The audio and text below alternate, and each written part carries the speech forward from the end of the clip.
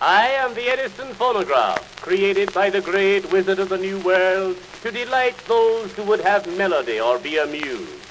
I can sing you tender songs of love. I can give you merry tales and joyous laughter. I can transport you to the realms of music. I can cause you to join in the rhythmic dance. I can lull the babe to sweet repose, or waken in the aged heart soft memories of youthful days.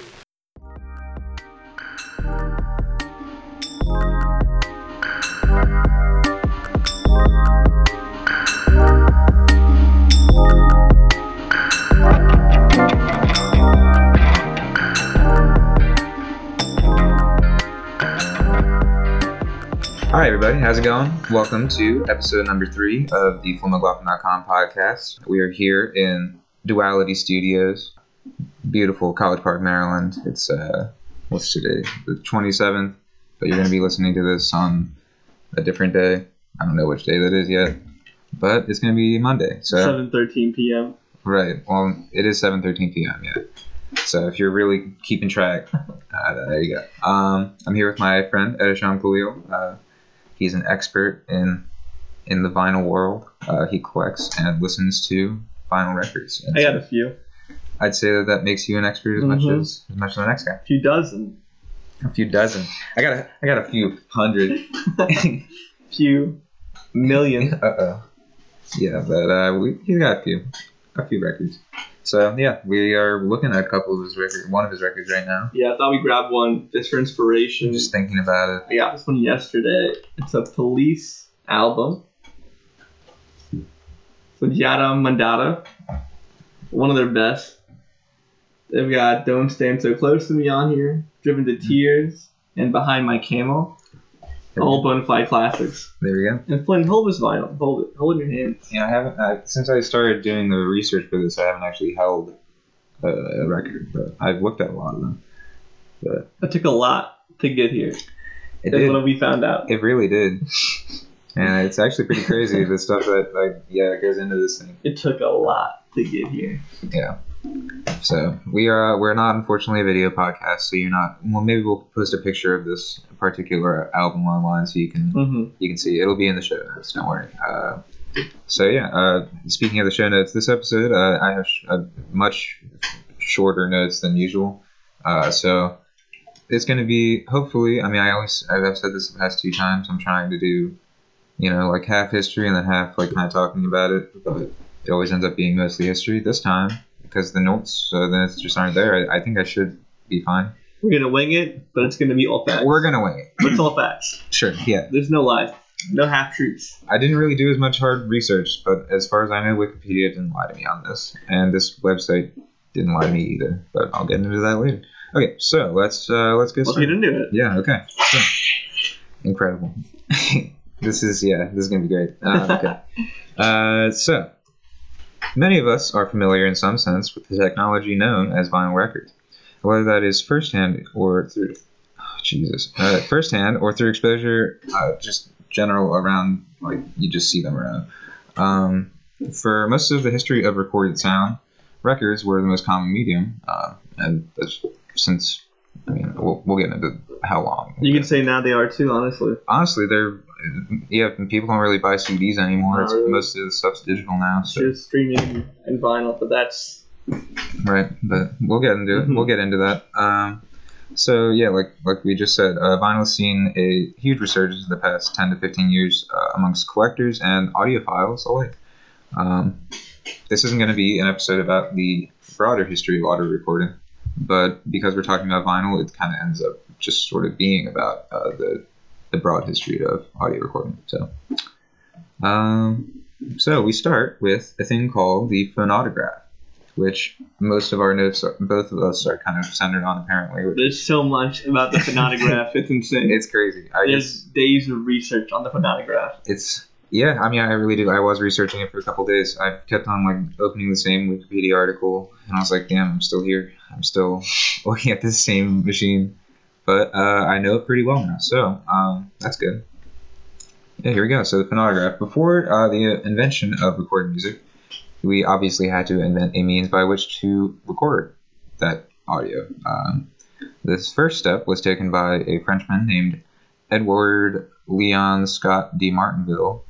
Legend. Yeah, I'm not good at French names. Legend. I apologize. Merci. But this happened in 1857. He created the phonautograph. And Wikipedia mentions that before that, there were some attempts to trace the vibrations that tuning forks made, which I definitely think counts, but I don't really have a lot of hard detail on that, so I'm not going to talk about it. It's not sorry. Right. They did record audio, but you can't play that back, obviously, because that's silly. But whatever. And I think that recording just sound, like, from a tuning fork, and recording music and voices are pretty different, just in general. So, yeah, whatever.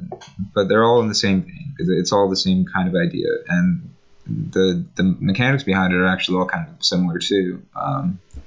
It's basically these machines and these devices are essentially just mechanically recording the sympathetic vibrations that are created by sound waves whenever any sound is made, and it's just kind of mimicking the sound waves with some kind of means, whatever that inventor decided to use.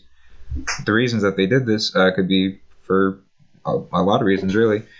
Just purely because they were curious about what it would be like to do that, or to study human speech patterns and study how people communicate, and yeah. There was no recorded audio before it. It was something I think everyone knew would be happening. Mm-hmm. The radio was happening around that time. Mm-hmm. It compiled right with that invention. Mm-hmm. We needed to record audio, and we started small. It's crazy. I mean, it's to think of a time where we didn't have the ability to record any audio at all. And I mean, we have some examples of, I'll get into it later, we have some examples of the first recordings, and they don't sound great, but it's pretty crazy to think that before that you couldn't get anything. That's pretty wild. But yeah, we'll get there. People are still dying at age 50. Right. I mean, yeah. But we had recording. It's crazy. Yeah. It's 1857. Long time ago, baby. That's a long time. Not a good year. No, not a good year for most things, but good year for audio. So to get a bit more into the mechanics of it all, the phonautograph more or less functioned like a giant mechanical human ear. It was comprised of a big horn-shaped thing that had like a flexible membrane on the small end of it, and that was like stretched over it, like very tight, and that would be connected to some kind of lightweight stylus or needle of some kind. They usually used a pig bristle, and this would like run through lamp black, which is it's the carbon deposit basically left behind after burning a lamp on the glass. So it's just like it's ink, essentially. So they would trace through that and just kind of vibrate along with the membrane and make the sound waves on a piece of paper that would be moving across it, or a piece of glass. That's the crazy thing, is that it was paper at first. Like it was paper. Again, then it became so thick. Because it's all mechanical. I mean, there's no digital stuff. Mm-hmm. There's no digital recording. So. But I would have thought it'd be a harder subject at first, a harder material. Right. We got that later. Right. Paper at first is crazy to think about. And it's just a drawing. I mean, it's literally just a visual representation. I have a picture of what these look like. That's on the website on my notes. Check it out. Check it out. Yeah, philmclaughlin.com. Did I even say the name of the podcast? I think I did. Yeah. Okay. We're fine. This is just a podcast. Right? So, like I said, the result was a visual representation of the sound waves being created by whatever source the noise came from. So, as it was designed by Martinville, the machine just kind of recorded down onto a flat surface. But eventually, a man named Rudolf Koenig would come along and make a model, essentially the same. It's a phonautograph, but they used a cylinder rather than the flat plate. And that's what changed the game. Right. The cylinder changed, the metal cylinder. Right. It really changed. Paper to metal cylinder. Because it allowed the different things we'll get into. The finer quality of music as well. Right. The paper, think about it. The fidelity was improved. Yeah. It's flimsy. Mm-hmm. You get a metal cylinder, you can get in the grooves. It's more straight. It's going to sound more clear. Mm-hmm. But it's still a metal cylinder. Right. And it just would last longer. You could hold on to it for longer. There are still some surviving phonograms from Martinville, but I want them. I want them. Give me two. But I mean, it's paper. It's gonna be gone eventually. But these, like the metal cylinders and the wax cylinders and stuff, that wax probably won't last forever, but the metal ones will last a very long time. So that's cool. So yeah, and also the cylinder made the whole process easier and quicker, just in general, and cheaper. I mean, working with paper is very delicate. Yeah. So with metal, carving the grooves inside is a lot. It can be it's a streamlined process. Definitely. You don't need artisans on that. No, definitely. Let's see. Yeah. The other thing about the cylinder is it kind of creates the look. It makes it gives it a silhouette that is more familiar. Mm-hmm. It kind of starts to look more like what we'll get into the phonograph, which is coming next. So yeah, these, like I said before a couple times, these are strictly visual representations. They just show what the sound waves would look like. They had no actual playback capability. Eventually, we would come along and be able to transfer this recorded data and inverse it basically onto metal sheets and stuff. So there was a raised surface that would be able to be played back. Whenever you want it. Yeah, I mean, well, it's a similar means. But then we have, let's see, yeah, there's also been a more modern approach to this. In 2008, there was a team that took all of the surviving things that they had from Martinville, and they scanned it, basically, and they made the audio listenable. Catch it on Spotify. Yeah, you can't catch it on Spotify, but incredible. My God, I really do like the sound effects. It's good. We got a whole board. I'm hip. We're ready. Well, I'm so hip. But we have the audio. I am gonna play it. I might have to edit it in later. So if it sounds like I edited it in later, maybe. But I'm gonna play it straight up right now. We'll see how it goes. So here we go.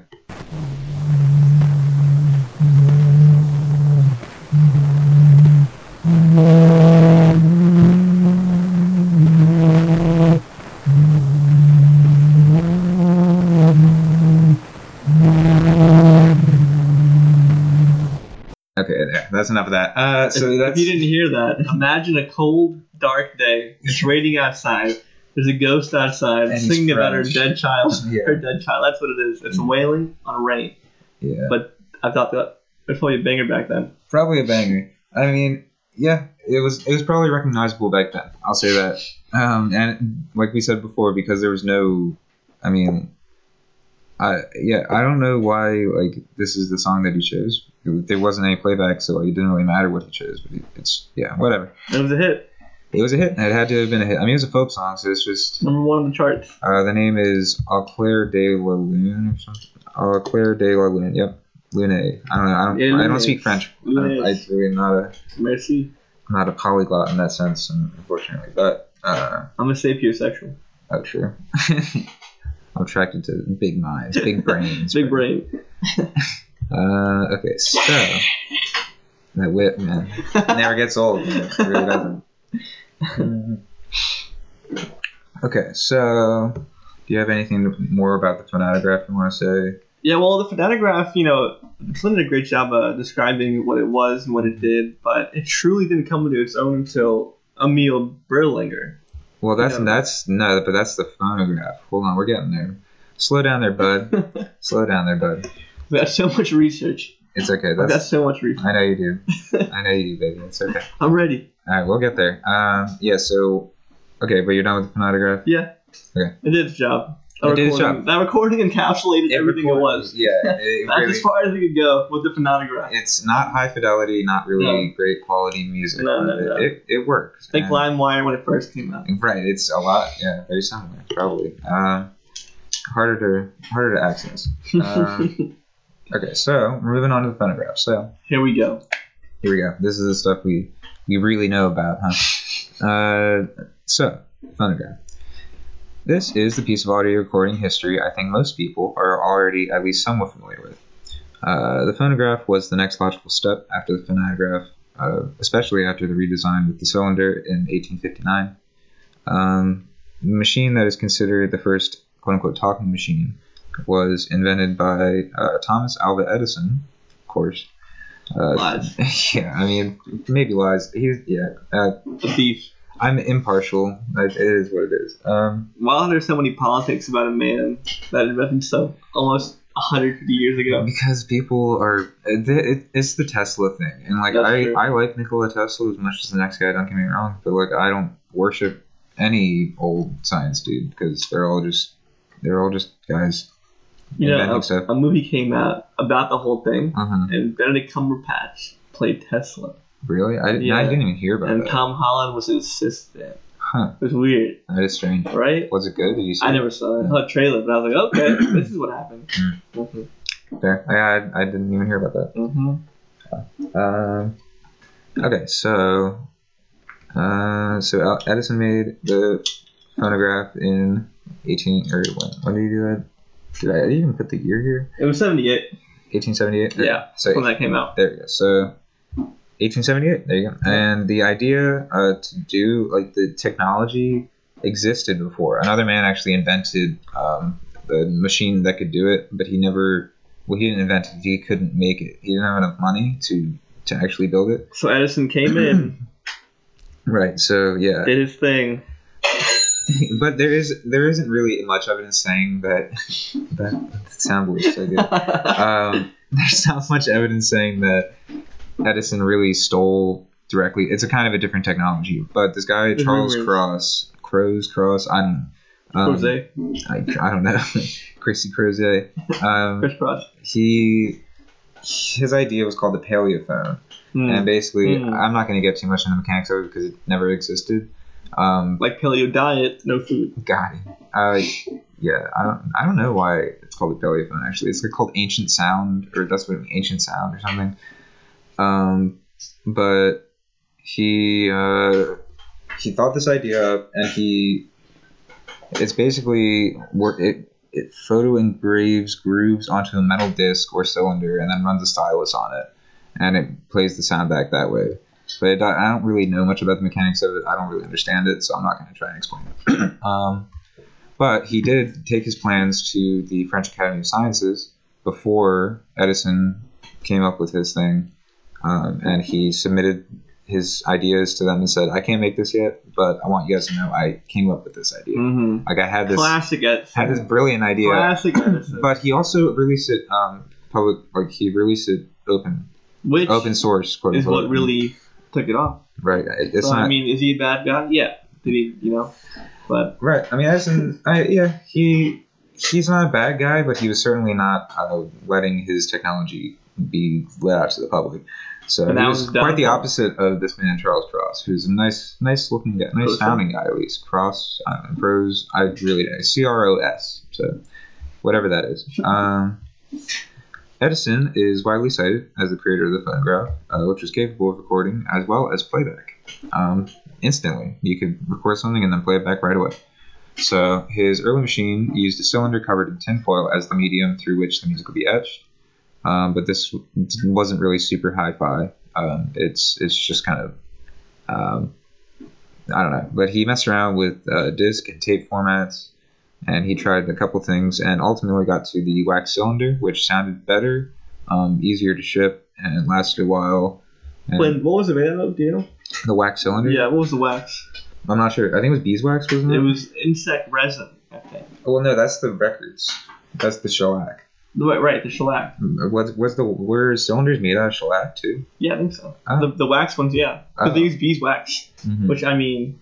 And then they covered it in shellac. Right. Oh, okay. Yeah. You see, I didn't really get too much into the cylinders because I was looking more for the records. You know? Right. But yeah. There's just so much information. It's crazy. But we're breaking it down right now. We're doing our best. Like we're not actually experts. It's secret. But whatever. I guess maybe I should put that disclaimer, but I don't. Fuck it. We're experts. I mean, I'm an audiophile, and you're a audiophilic. Right. I mean, I'm making the podcast, so it's. What bigger audiophile is that than a podcaster? I don't know. I can't think of one. Except for I'm not really an audiophile. I don't even have headphones, so whatever. He blasts his music on his phone. Sometimes I do. When he's walking down the street. Not that guy though. Sometimes it works though. Anyway, let's finish up the history second because I only have another 2 paragraphs because, like I said, I didn't do the notes. Then we can streamline it real quick. Yeah. Someone popping off during World War II. Shout out. The whip. Maybe the whip is getting me a little bit. All right. Maybe try some other. Gunshot. We got a lot of other options. That's true. Let's go. It's cool. All right. So in 1887, actually, you know, I'm gonna let you take this one away. This is about Berliner. So if you want. Berliner. Yeah. You got some notes on it? I got some stuff. All right, so take it away. Emil Berliner, he came in and he had a way better idea for the phonographs. He came and he introduced it was already around, but he improved on the wax. And what the thing was at the time, it was only a few minutes you could get out of each side. Right. So he created the 7-inch. The 7-inch, which is still used today sometimes. Right now it's more 10 and 12. Yeah, sure. But the 7-inch came in all thanks to him. He realized you could get more sound out of it. So just to clarify, we're using discs now, right? Right. We're on discs. Not fully final. Right, but it's a disc. But we're on a disc format. It's not a cylinder. No. Yeah. And this is the early 1900s. And so Berliner came in and he had these discs that could do pretty well. And then the thing was, at the same time, Edison was still using his technology. His cylinders. Right. And it was sort of a competition between these discs and the cylinders. So just for those of you at home, Berliner's invention is called the gramophone. Gramophone. Right, just a gramophone. The improvement. It's different than the phonograph. So the phonograph and the gramophone often are used interchangeably, but this is something that Edison hated. He really hated that idea. He didn't want people calling his machine a gramophone because it wasn't. It's a phonograph. And so that's why in America, a lot of the time, the nomenclature is record player rather than gramophone. But in England, they call it a gramophone. Well, they used to a lot more often.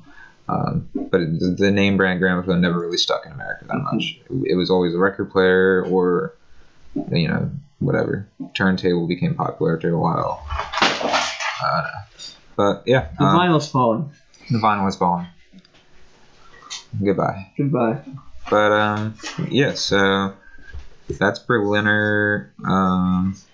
And like I said, yeah, Edison worked really hard to make record player popular and gramophone not popular.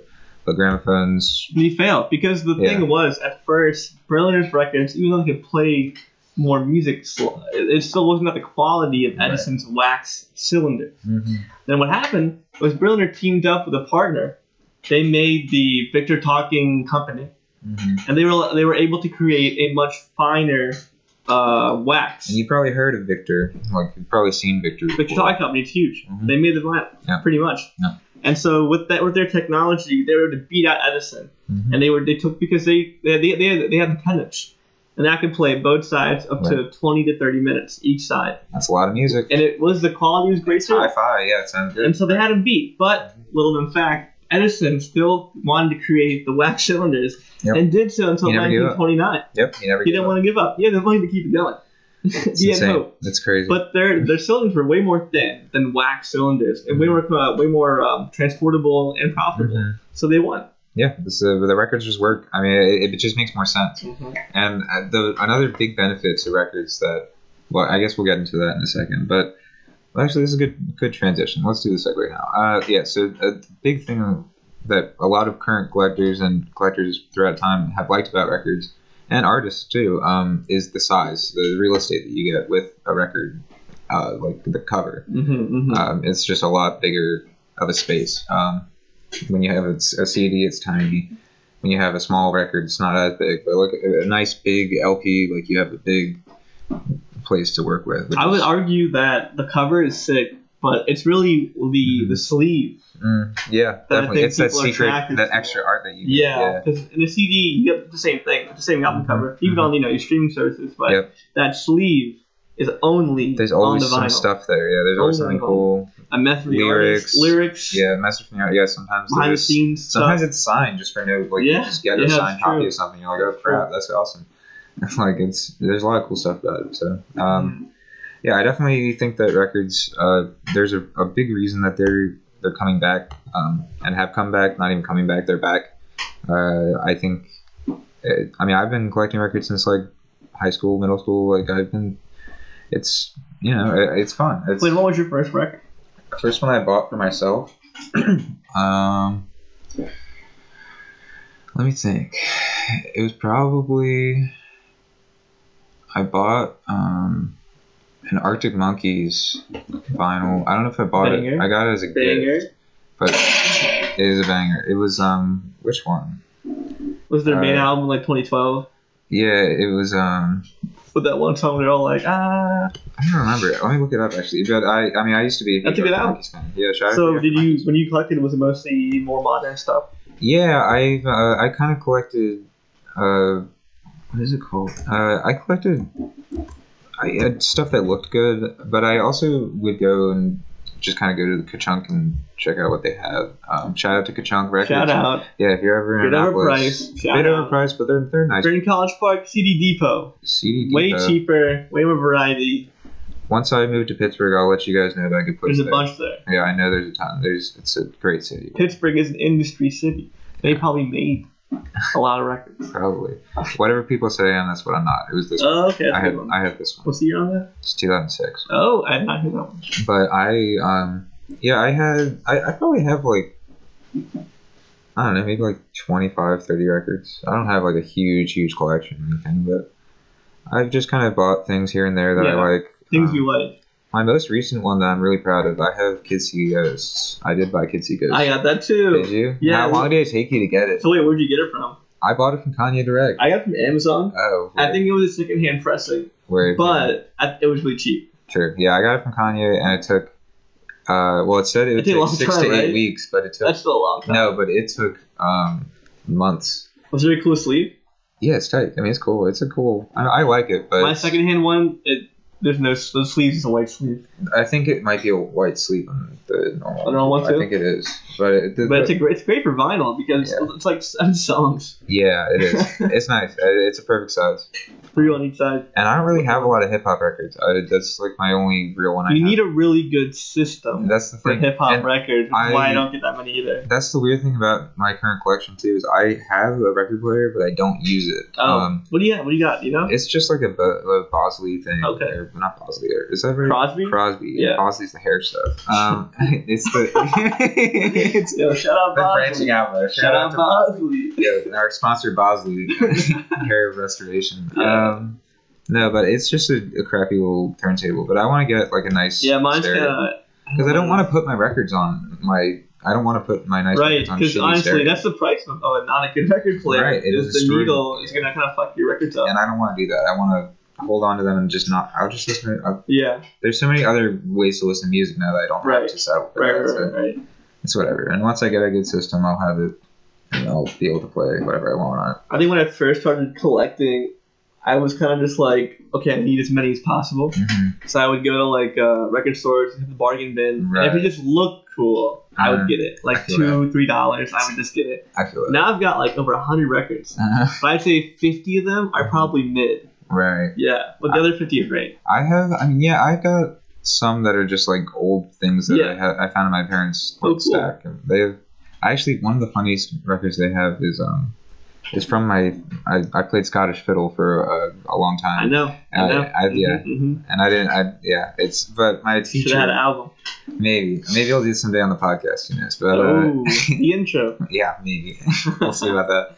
But my teacher, Ginger Hildebrand, shout out Ginger. She makes records and like puts them out. Like she creates music, like or folk she's music. pressing? Yeah, it's like folk music. Oh, okay. I thought she's a one-woman. Like her and her husband pressing records. But my parents had a copy of her first album. Oh, cool! Like before we even knew who she was. Like, yeah, they just had a record in the basement. I like found it one day, and it's very funny. Did it slap? It slaps. She's great. I mean, she's a really good artist. I mean, she's got some good music. But shout out. It's like shout out Ginger. Yeah, it's all colonial like fiddle and guitar music. Mm-hmm. It's not like, but it's cool. It's a scene for sure. It's a scene. Mm-hmm. I remember downstairs in the music collection, there was a lot of vinyl.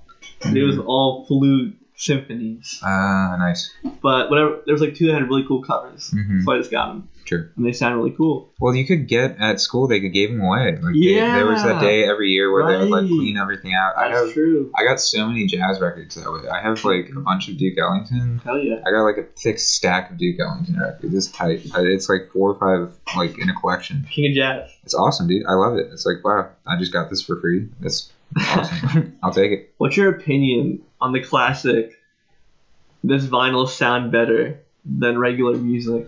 Do you think there's any truth to that theory? Not, like I already have established, I'm not really an audiophile. I don't really, my ears don't pick up any difference. Right, I do it just because like I like an album. Now I have it. I like to have the physical medium. Right. I like to have a physical copy of it, but CDs are out. CDs are done. Yeah, it's just lame to have a CD. Right. It doesn't look cool on a shelf. No, it doesn't. And like, yeah, you have a bunch on a shelf where you can just put the fucking thing up on the wall. You see that? I got one on the wall. Yeah, that's cool. If you really have one you're really proud of, like, imagine putting up a CD on the wall. So lame. Like, yeah, and if you had like a million of them, maybe a million. Cool, yeah, you put a CD wall. Yeah, but like one CD, not cool. Not cool at all. And a CD wall is just like a record studio. That's like, true. It doesn't look cool. Like, that's true. But yeah, I mean, I really like vinyl a lot, and I think it has value. It is weird how like it just died for about 15, 20 years. I guess in the 80s and 90s, there's all CD and cassette tapes. I gotta find this video. I really do, because this thing is hilarious. It's basically talking about like the new. Like talking about CDs and how they aren't. Why do they look up Audacity? It's funny. I found out cassettes came out a lot earlier than I thought they did. They came out, I think, in the 60s. Mm. Yeah. I thought it was like 70s or 80s, but they came out really early. Well, like I told you, what's his name? Edison was working with like tape mediums. He was doing tapes. He had his hands in every. He was trying tapes out, and it never really worked out for him in the world, but he tried. Yeah. Is this it? I don't know. It was like a pretty long video. About the CDs or cassettes? Huh? About CDs or cassettes? It's about all of it. Okay, so we left for a second because I paused it so I could find this video because I wasn't finding it. But we're back. So, welcome back. It's very historical. Yeah, but okay, so I'm going to play a nice little... Well, let's intro it out. Intro it out? Yeah, so this is a video of a saleswoman.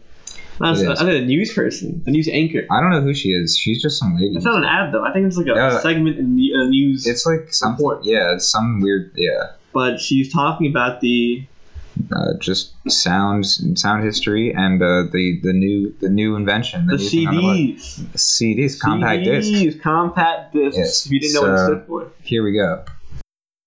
Hey there guys, Flynn here. Just a quick note from the editing room. As I was putting together this audio to put into the thing, I realized that there's a lot of funnier stuff in this video, and so I just decided to include some of it. So, Edisham and I say that it's a lady talking in the beginning, but at first it's actually a dude now. So, just so you know, we're not idiots. I changed things up, so there you go. Okay, cool. Thank you. The player itself is a huge advance over conventional record players because it gives you the same sort of control you have on a tape recorder. Fast forward and fast reverse scanning, pause and stop buttons, and the ability to instantly select any track you want. It's also got a little programmable memory so that instead of playing the tracks in their right order, 1, 2, 3, 4, 5 and so on, you can select your own sequence in advance so that they play in any order you want. And all the while, the monitor tells you which track you're on and how many minutes and seconds it's been playing. In addition, the whole thing, all of that, little computerized marvel is packed into something which you can pick up and move around like that, even shake, and nothing happens, which is quite incredible. And means that it's got enormous potential eventually, once in the future, it's perhaps made a little bit more compact for the car audio industry as well. The players are due for release at the end of '82 in Japan and the United States, in Australia and Europe sometime in '83. They'll cost between $600 and $800, and the discs should be no more expensive than records now. In a way, it all sounds too good to be true. Other systems have, heaven knows, failed to live up to their pre-release promises to change the way we listen. Quadraphonic sound, for instance, died of starvation when not enough quad records were released. But with compact discs, we're assured there will be a rolling river of material. 7 major record companies have already signed up to produce on the system. With hardware and software both lined up, compact discs may well rule the roost, at least until someone perfects a method of putting Beethoven's Ninth on a silicon chip. Don't laugh. I'm assured that that day, in fact, is not too far off. This is a preview for my new episode coming out soon. The record industry. On the record and the music industry. Because Flynn's got a lot of dirt. I'm about to expose some things. But I'm probably not actually. But oh, you will. I'm just going to talk about it, and I think it will expose itself.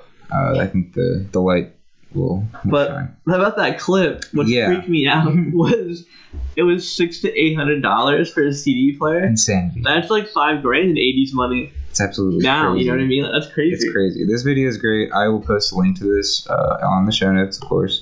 So you're welcome to go there. But yeah, otherwise that's about all we really have. Buy vinyl. Go support your local support it. Record store. And if you get vinyl and you get a player, get a good player. Yeah, definitely get a good system. You don't want to mess around with it. You don't want to get a shitty system and like have it sound mid. You have to make it sound what it's supposed to be. Make it worthwhile. You know? Like if you're already spending the money on the records, you might as well spend the money on a good system. I definitely play feel that. Hip hop vinyls. Yeah, I'm gonna start. Feel that bass. I'm gonna start getting more of those. Get a good system. Yeah, get a nice high fidelity system, and support your local store and CD Depot especially. Ka-chunk. Yeah. I don't know. Chunk, I don't know. Yeah, if you want to. If you're in If you want to. You might as well. And that's it. So anything else you got? You got any more? You killed it. That's all I got to say. The whip, that's it. Alright, well. Have a good night, evening, morning, everything. Shout out Pythagoras. Yeah, shout out to my boy Pythagoras. I forgot we're supposed to be in Pythagoras Studios. Oh well. Well, we're still here in the Duality Studios. We're in the in between spaces. All right, it's okay. So yeah, we're moving around. Our studio's just different now. Terrence Howard's helping out. All right. Well, you guys have a lovely night. Thanks for listening if you're still here, and tune in 2 weeks.